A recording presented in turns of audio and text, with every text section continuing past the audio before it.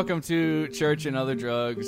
My name is Jed, and against his will, I have brought on Dan. Just Dan. He's got me bound and gagged over here. Dan Smotz from The System Is Down. So, say hello, Dan. What's up, man? How's it going? It's going well. Always a pleasure. I know. I'm about to record some bonus content for Dan, which, if you join his Patreon, you can hear that. But my fee is going to be, I need an intro and outro, so we're going to do that real quick. I'm down. It's a small price to pay. It is. I'm going to pretend to not be upset about the Saints losing. I'm going to pretend to care. There we go. That's all. Here, tell me I'm so sorry for your loss. I am so sorry for your loss at the sports ball thing that you have issues with or something. I have no idea what you're talking about. That means so much to me. That comes from the heart, man. I used to be like you, and I don't know when I became my dad. I don't know when the switch happened, but it did. And it's much easier to not give a shit. I can tell you that much. Yeah. Do you have kids? Not yet. We're trying. See, I am a dad, and I've been a dad for a long time, but I still haven't settled into that dadness of sports balling. Is your dad into sports balls? A little bit. Not maybe a hair more than I am, but very little also. That probably plays into it. My dad very much so into college football.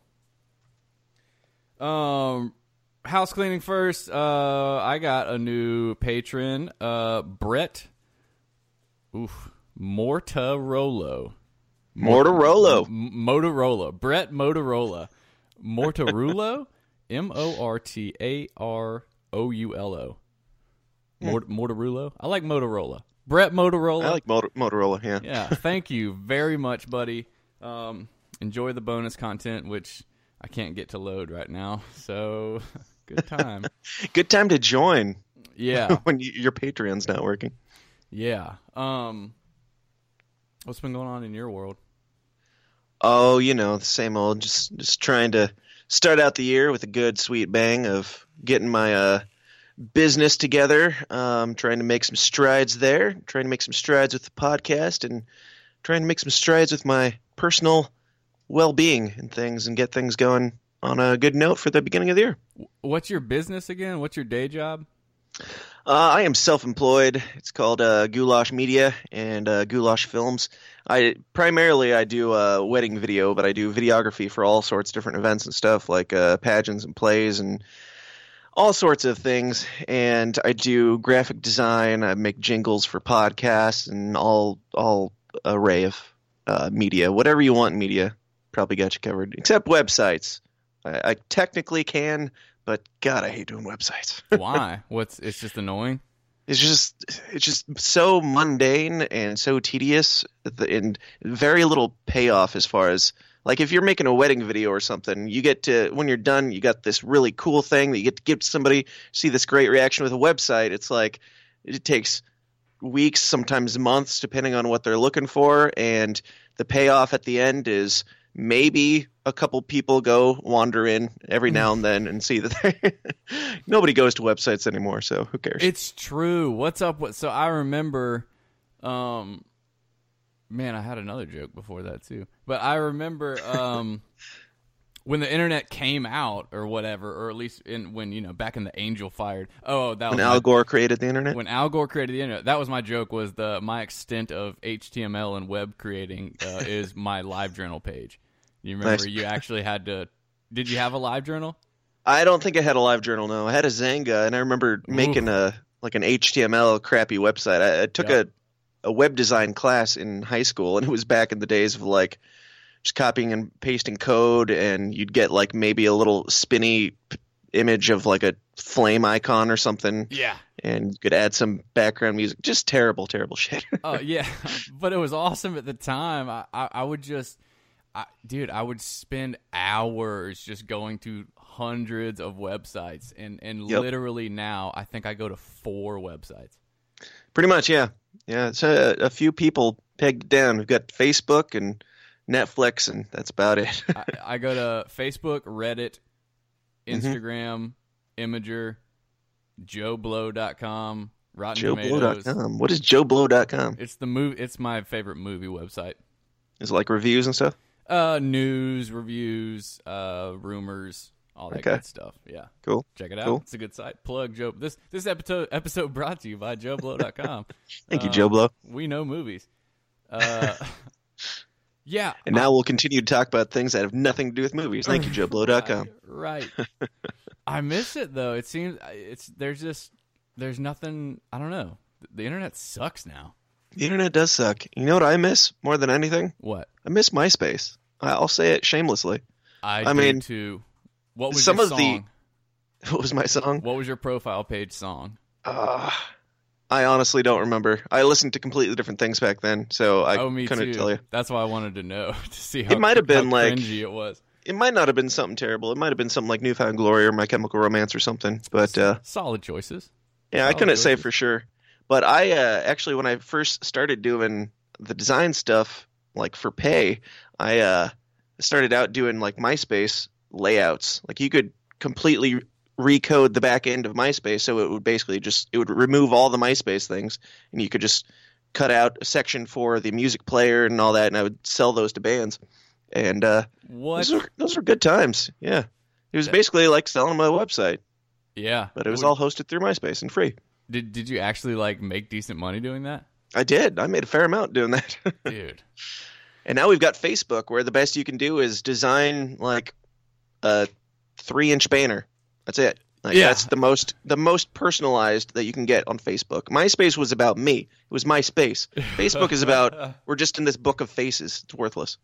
I actually like 2 days ago went to my MySpace and downloaded all my pictures from it. Nice. Yeah, you would. Were they all taken from a 75-degree angle above you and eyeliner? even worse than that, it was Generation 1. Okay, so you remember when the MacBook came out with Photo Booth, and it was the same like 4 filters?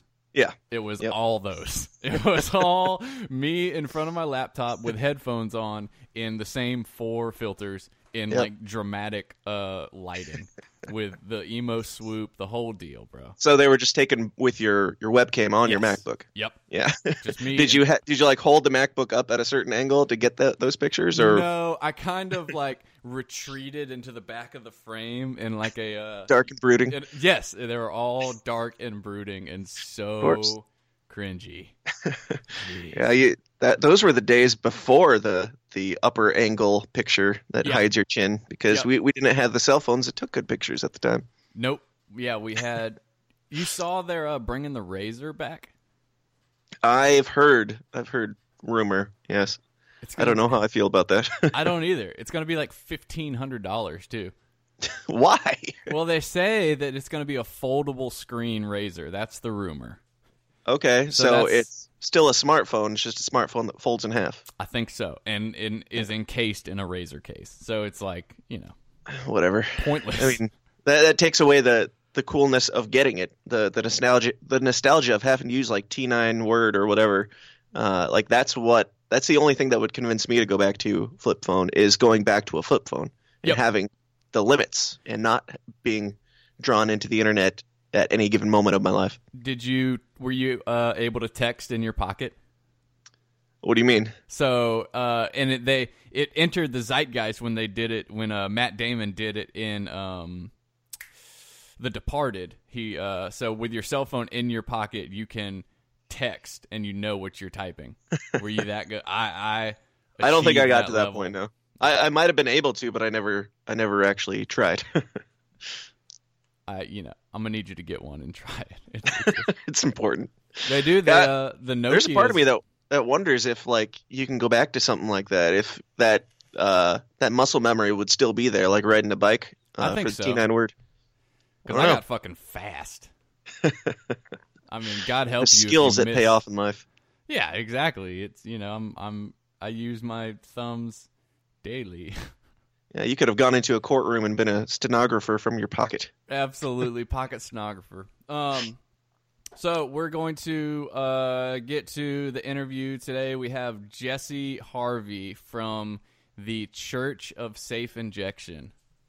Dan, what do you think, just based on that name, what do you think that is? Injection. Would that be churches handing out sterilized needles for free, that type of ministry?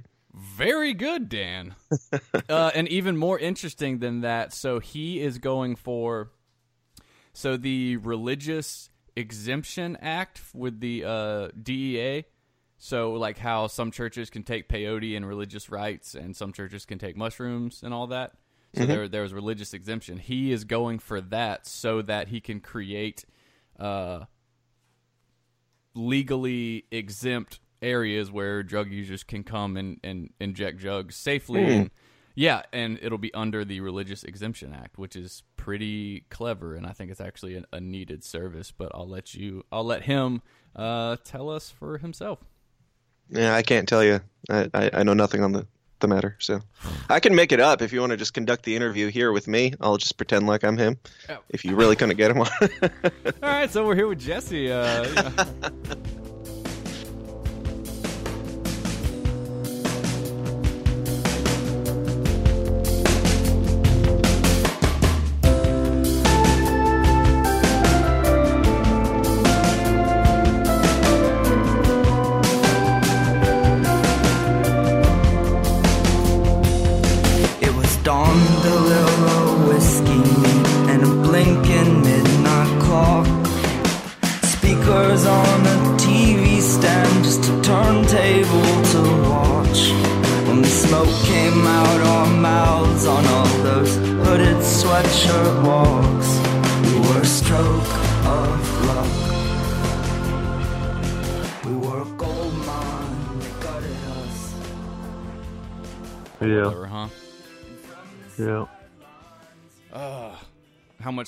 How many feet do y'all have?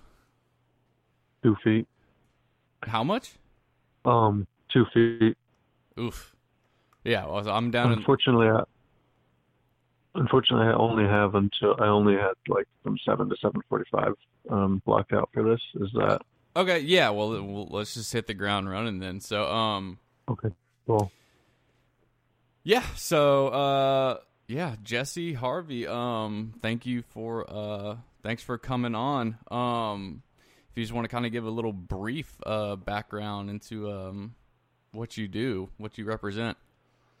Yeah, sure. So my name is Jesse Harvey. I am with the Church of Safe Injection, which is an interfaith church dedicated to improving the health and wellness of people who use drugs, as well as to improving public health in general. Specifically through harm reduction programs that are shown to work, that are shown to reduce the incidence of bloodborne disease, that are shown to, when paired with naloxone, reduce the incidence of otherwise fatal drug poisoning, and also programs that are actually shown to have some positive impact on the person's help-seeking behavior. Contrary to popular belief, it does not enable the person, but actually provides them with just sort of one more option to improve their health and wellness. And often we actually see people stop using drugs or move in that direction through a needle exchange program. Right. So how did you get, so you're in recovery yourself?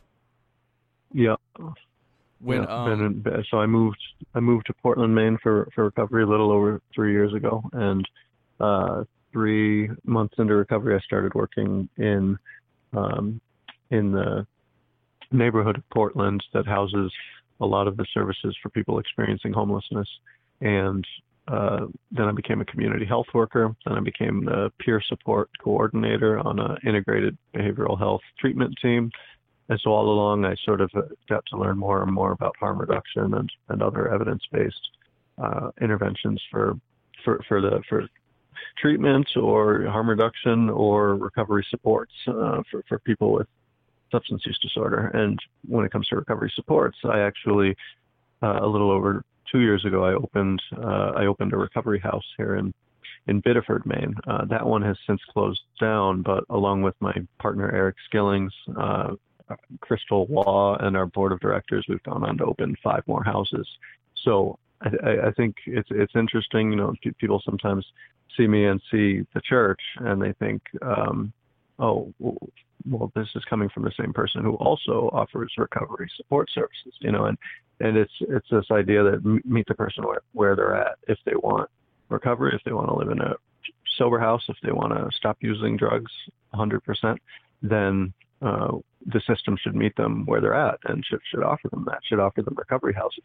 But for anybody who doesn't want to do that yet, or maybe they do want to do that, but they just physically can't bring themselves to do it because of the shortage of detox and treatment resources, especially in the state of Maine, meeting them where they're at is just the logical and the humane thing to do.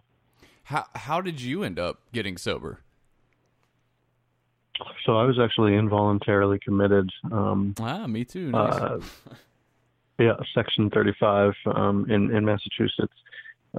Bridgewater State Prison had a facility that I went to, and that was actually the 5th time that I had been involuntarily committed.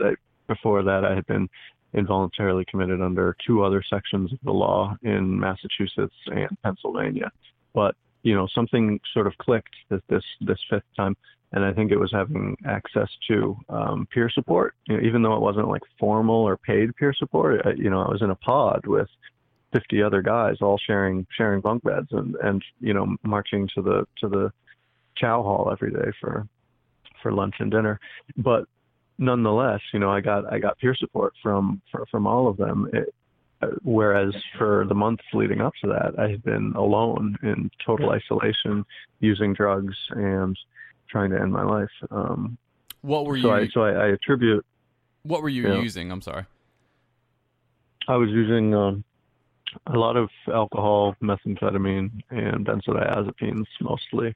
I used a lot of heroin and fentanyl, and I injected them, but I never got hooked. And actually, towards the end of my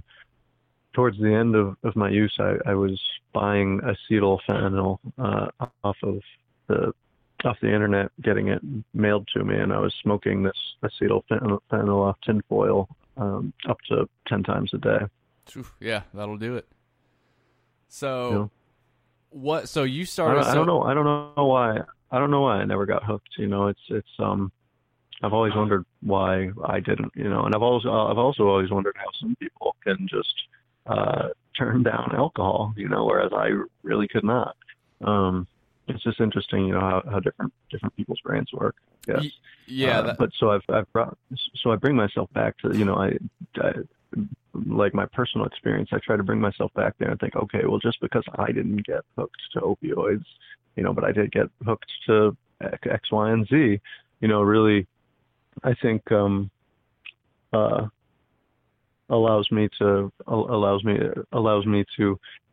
talk about implementing programs for not just opioid use disorder or alcohol use disorder, but substance use disorder in general. I think one of the serious flaws with the current paradigm is that it's becoming way too heavy on opioids and heroin and fentanyl and opiate, and we still don't really have many good public health and medical interventions for other sorts of addiction. And this naloxone is great, but it's obviously not going to work for acute methamphetamine poisoning, for example. Sure. Yeah, no, absolutely. And then especially with how popular benzos, I mean, they've always been kind of popular, but Xanax is huge right now. Adderall is getting huge again. And then alcohol is still America's number one.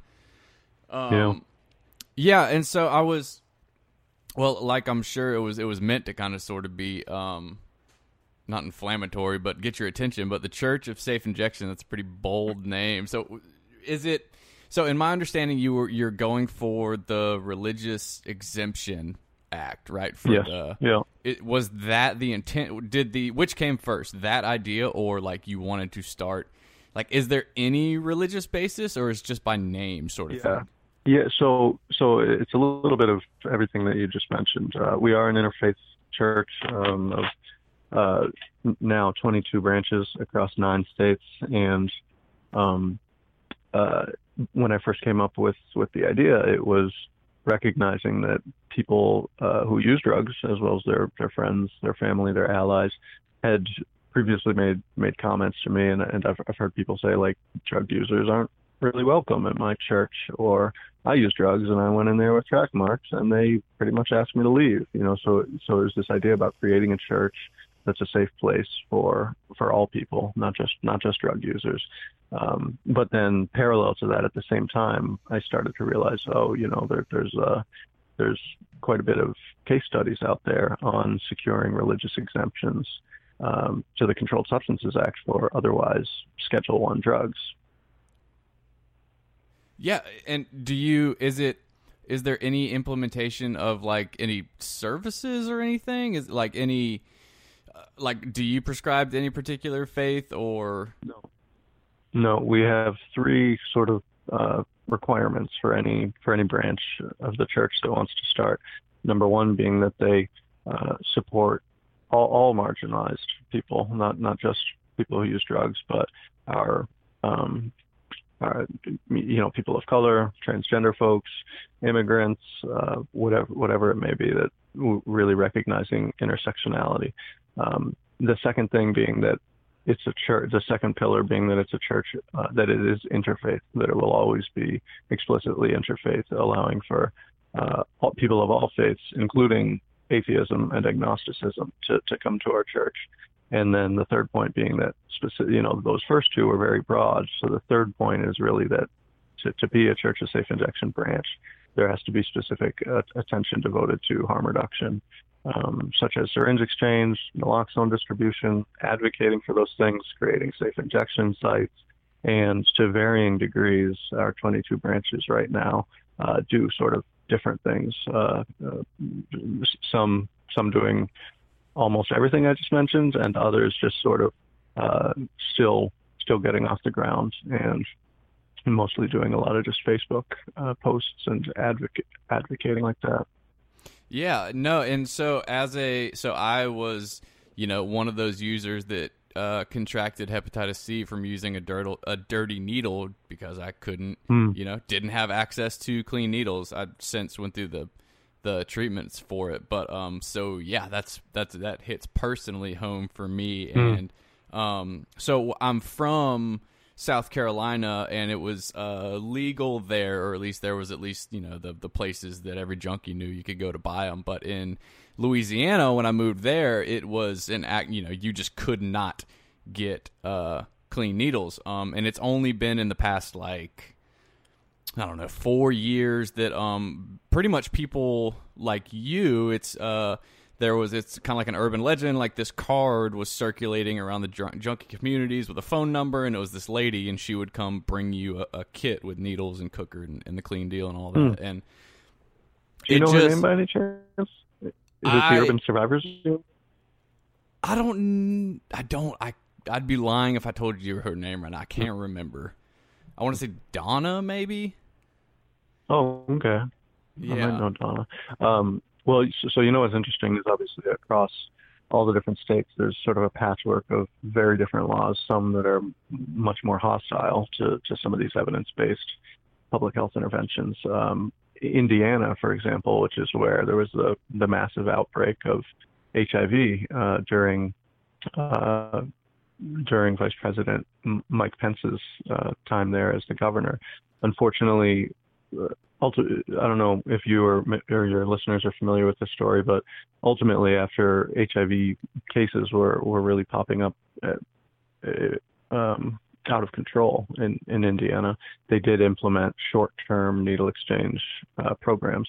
And unfortunately, recently, I just read that these programs were sort of phased out or allowed to lapse or expire now that the HIV epidemic there is under control, as they put it, but which is so it's just stupid. It's just sacrificing further improvements in public health for the purposes of what, sticking to this just say no sort of industrial complex brainwash, Yeah, and what a quote of yours that stuck out to me, which as a Christian I just absolutely loved, was that you said Jesus would be at a needle exchange.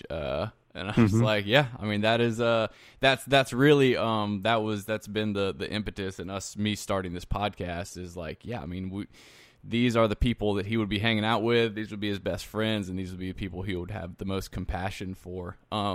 I imagine you've gotten some, like, what kind of pushback have you gotten, and what kind of success have you had? Yeah, the immediate pushback is that a lot of the organizations that I was previously working with, or whose meetings I was being invited to, email listservs I was being included on, all of a sudden those all just dropped off. I'm no longer invited to those meetings. I'm no longer sent those emails, and that's tough, because some of it is really important work that I would like to participate in, and now trying to put myself on the front lines to advocate for some of these, what some people would call more radical public health strategies, has sort of burned some of those bridges. Then of course there was the law enforcement response, and there was but even more disturbing than the law enforcement response, the Lewiston Police Department telling us that the syringe exchange I was doing there was illegal, and that they would have to arrest me if I continued to do it. Even more disturbing than that law enforcement response, and I can understand the position that law enforcement were put in, but what I can't understand, and I don't think any person can excuse, is that the Maine state CDC really had the opportunity to sort of weigh in on what the Lewiston Police Department was going to do. The Maine CDC had the opportunity to interpret the law and say what the Church of Safe Injection is doing, what Jesse Harvey is doing, is considered legal because he's a secondary exchanger, and there's part of the law here in Maine that says if you're a secondary exchanger and you have a card stating that you belong to that you're registered with one of the sanctioned needle exchange programs, which I am. I have a card showing that I'm registered at the Portland Needle Exchange. And I also have another card saying that I'm registered at the Bangor Maine Needle Exchange, and I serve on the board of directors for the organization that provides that in Bangor. So I went into this thinking, really hoping, that the Maine State CDC, the organization entrusted with promoting public health, I really had no idea, and was really totally blown away that they would so recklessly throw away the lives of marginalized people so that they could just hold on to their power a little bit tighter, and continue this crazy system of only 5 of Maine's 16 counties having access to sterile equipment and naloxone. That's just absurd. It's unconscionable. It doesn't make. That's what I was going to ask too, and I guess the answer is to hold on to power. It's like, what? I don't understand the reasoning, and it really might be something that generations are going to have to die off, and people like you are going to have to assume the positions of power for things to actually change. I hope not. I don't know. It doesn't make sense. Have you had like good success stories with people that you can present, or just, I mean, obviously if you're continuing to do the work and it's expanding, that it's working. Yes, so we keep record of all our exchanges, all our interactions with folks, and I can actually pull up the number to tell you exactly how many syringes we've distributed. But during some of these interactions with folks, it might come up that they really want treatment, or that they really need a ride to treatment, or that they're looking for a medication-assisted treatment program. And those are the things that we can do, out of the church, out of the back of our vehicle, over the phone, whatever it is, wherever we're meeting people. And that's exactly what harm reduction is, right? Is meeting people where they're at, both physically and sort of mentally and socially and intellectually. Right. What's your, I'm trying to you'll just tell me when you have to, when your time's up, but what is the plans for the future?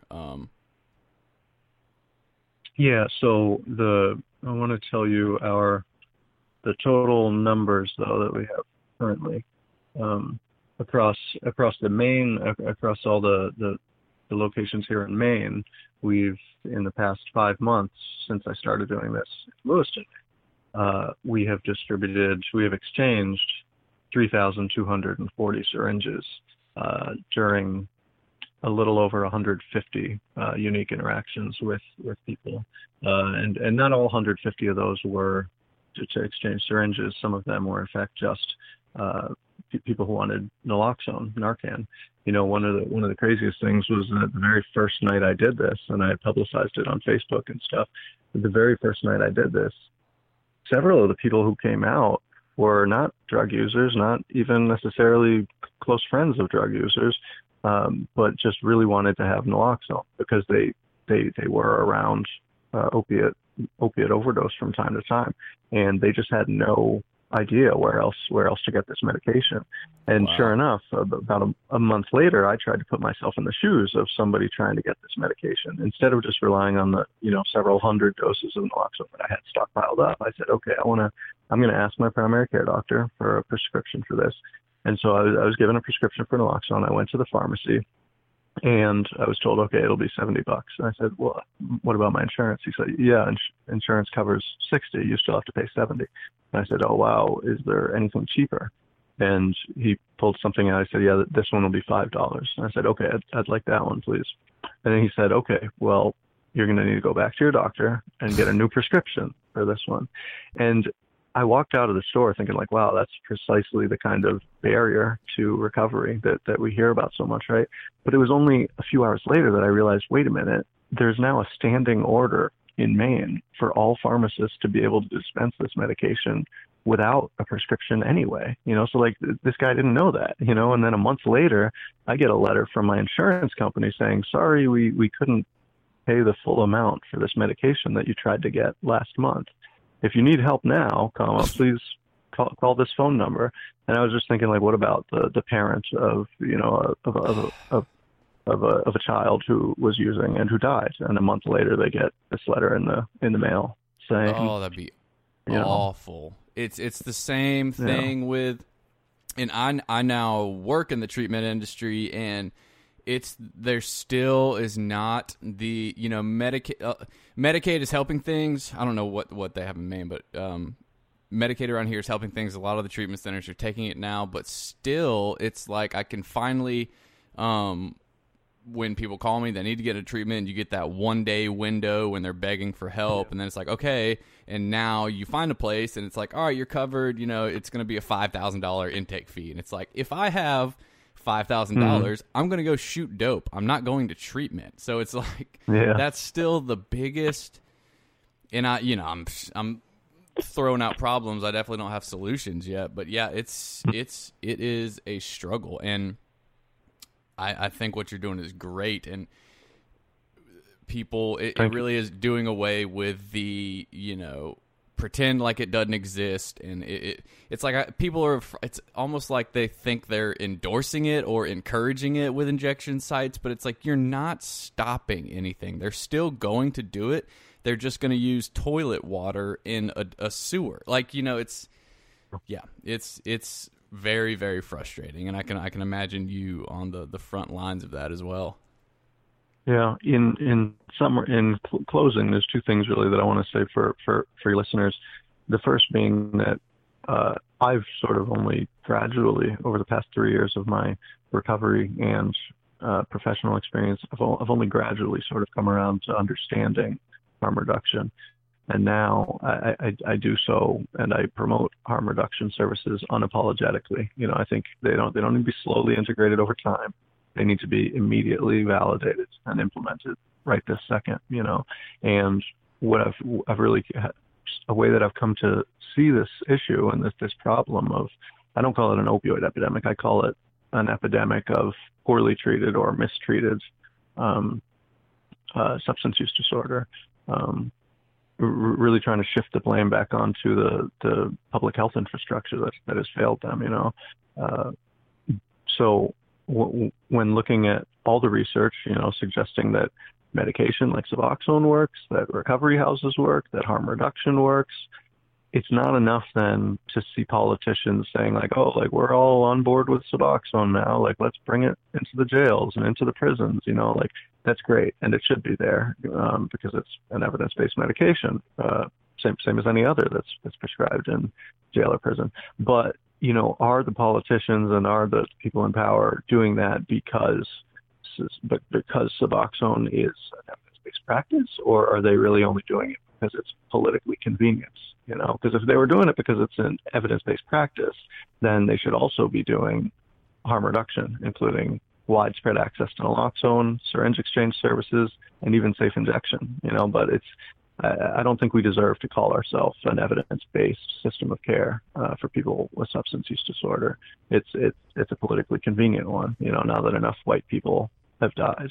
Yeah, that's it. So where can people find you? Where can they support the cause? Yeah, thank you. So facebook.com/safe injection is our main website. And then we have a GoFundMe, gofundme.com/Church of Safe Injection Maine, MAINE, gofundme.com/Church of Safe Injection Maine. And all monies donated through there would go directly to purchasing supplies, including naloxone, sterile syringes, alcohol, wipes, cottons, cookers, tourniquets, the works. Awesome. Well, I will put those in the show notes. And Jesse, thanks so much for coming on. Thank you for doing what you do. And yeah, maybe we'll get together in the future, buddy. Yeah, that'd be great. Thank you for having me on. All right. Thank you. Have a good night. You too. Bye.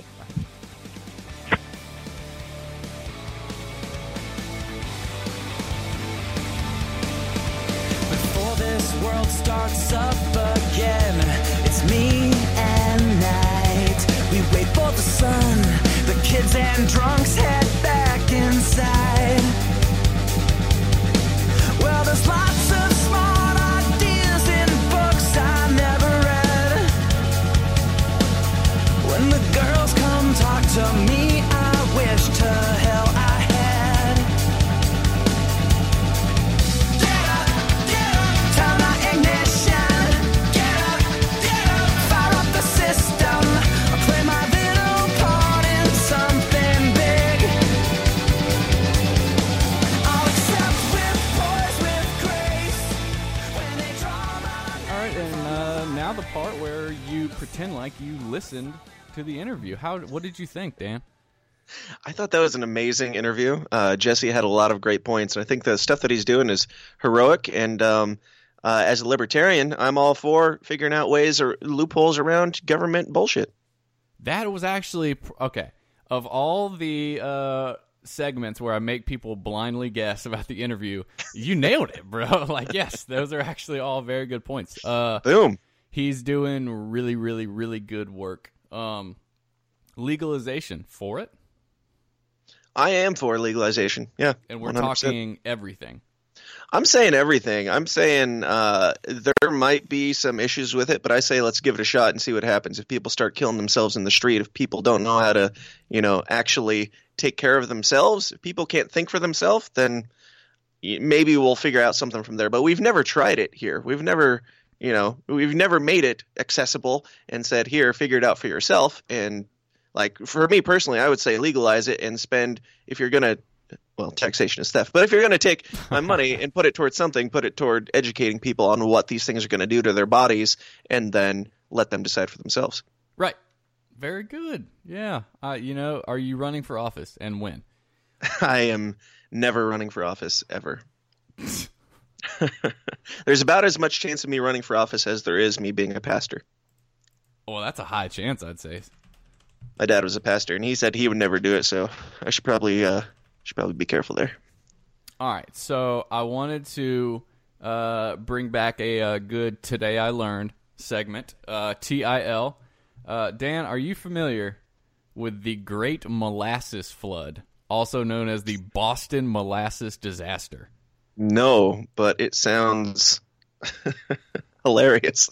Yes. It's hilarious. Sounds like a hilarious Southern disaster. Yes. Well, hilarious and awful. It turned out to be awful. So All right, molasses is the like the raw product you get when you're processing sugarcane or sugar beets, right? It is like tar, crazy sticky tar, awful shit. If you've ever gotten syrup on you, it's worse than that. You know how sticky it is.